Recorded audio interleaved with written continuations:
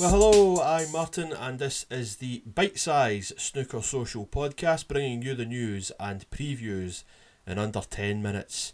And we're hurtling towards the business end of the snooker season, sadly without the China Open this year, the tournament that normally precedes the World Championship, and that's because of the coronavirus issues, of course, that continue over there.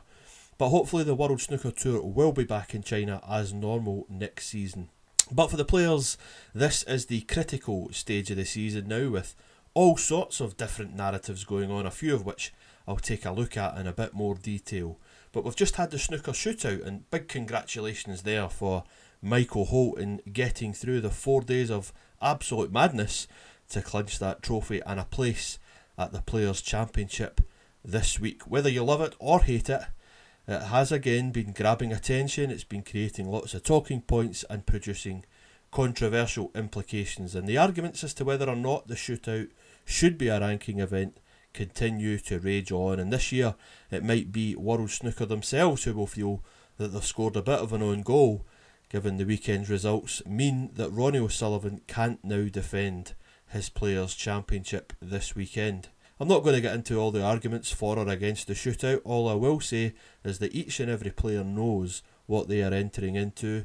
Nothing has changed across the course of this season, and everyone who has earned points in every event this season or who has chosen to skip events did so fairly and squarely. And in fairness, actually, I've not heard Ronnie O'Sullivan or any other player for that matter making any complaints. So that's completed the lineup of 16 players who will take part in this week's Players' Championship. It's a lucrative Coral Series ranking event. It takes place in Southport in England, with a final this Sunday, the 1st of March. The 16 players, though, are not the top 16 ranked players. Instead, it's the guys who have performed the best in this season's ranking events, and it's measured in prize money earned. So you've got Jack Lisowski, for example, a well-established top 16 player now, but he misses out on a trip to Southport because he sits at number 20 in that one-year list. And conversely, you've got Graham Dott and Thepchaiya Unnu amongst the top 10 earners this season, but they are not top 16 players.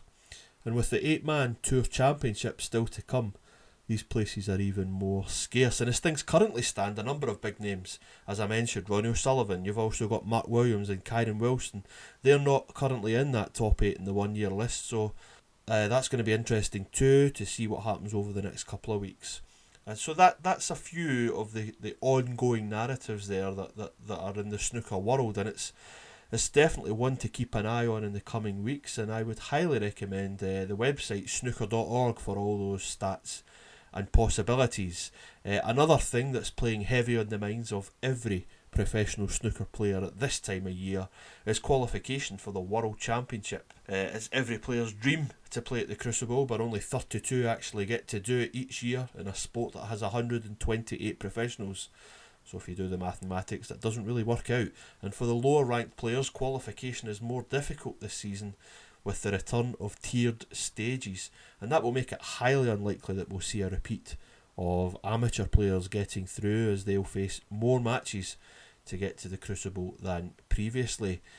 It'll be 4 matches for the lowest ranked players, with seedings coming into play in various rounds, and a wave of higher ranked players will join the next round and so on.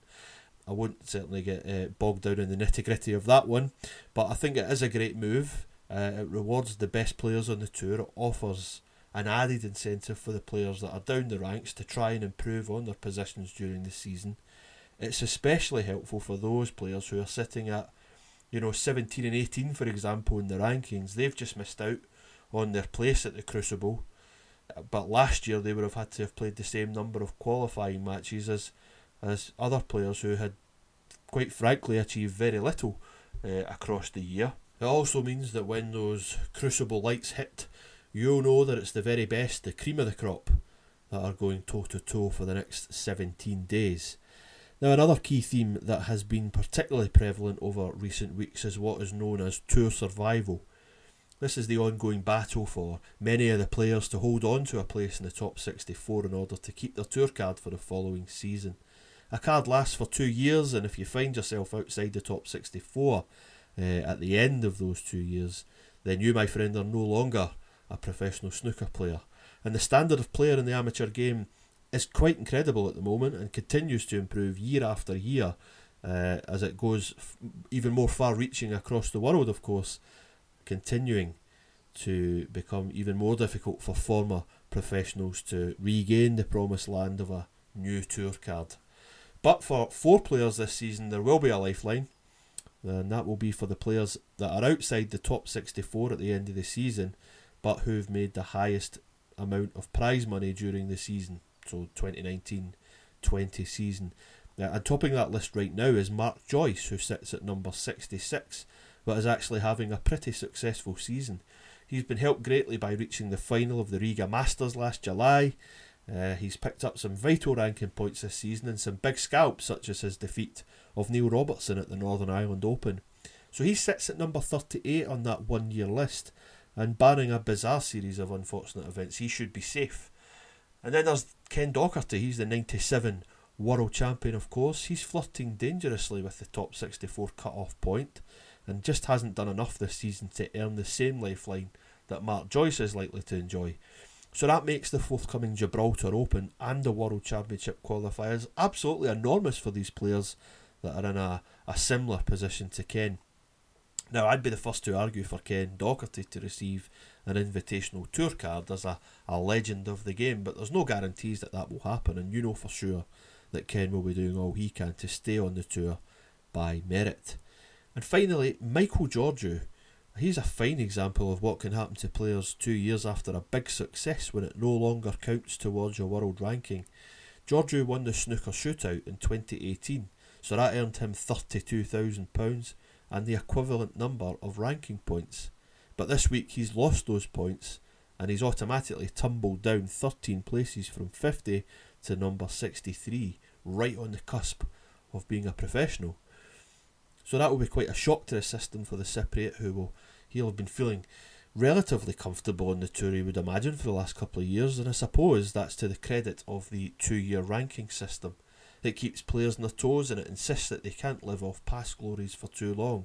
And we're about to see what that system could mean for Mark Williams, who come August may be threatened with falling back out of the top 16. It was back in 2018 that he had that incredible World Championship victory, and that was after being out of the top 16 and not qualifying the previous year.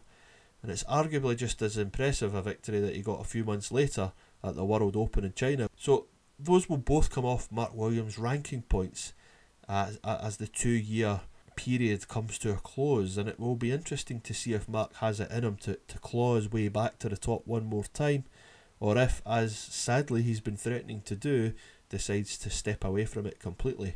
I'll tell you what though, you would never bet against Mark Williams, so watch this space. So that gives you a flavour of the importance of not just the main ranking system, but also the 1 year list and the impact that that can have on a player's future. The 1 year list is a great measure of form, and at the very top of that list this year is unsurprisingly Judd Trump.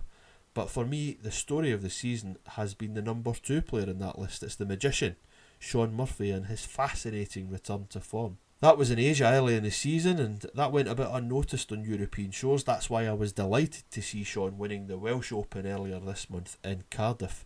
It sets him up nicely for the big end of season events, but also restores him back amongst the top players in the sport where he very much belongs. And the players who stick out like a sore thumb for me on that 1 year list, well, John Higgins, the Wizard of Wishaw, number 8 this season, despite being finished, according to many. It's his 28th year as a professional, and he's still got it. And what about Yan Bingtao? He's sitting 6th on that 1 year list. He's very much chapping on the door of a top 16 ranking spot. He became, last July, only the 3rd Chinese player to win a ranking event, and he's followed that up and appears to be improving all the time. He's just turned 20, so very much he's the future of this sport, and it'd be fantastic if he could make his Crucible debut this year. So that's a bit of a roundup ahead of a massive week at the Players' Championship. All the action will be live on ITV4 in the UK and on Eurosport across the rest of the continent. You can email me, snookersocial@outlook.com. But for now, have a great week, and thanks for listening. Bye bye.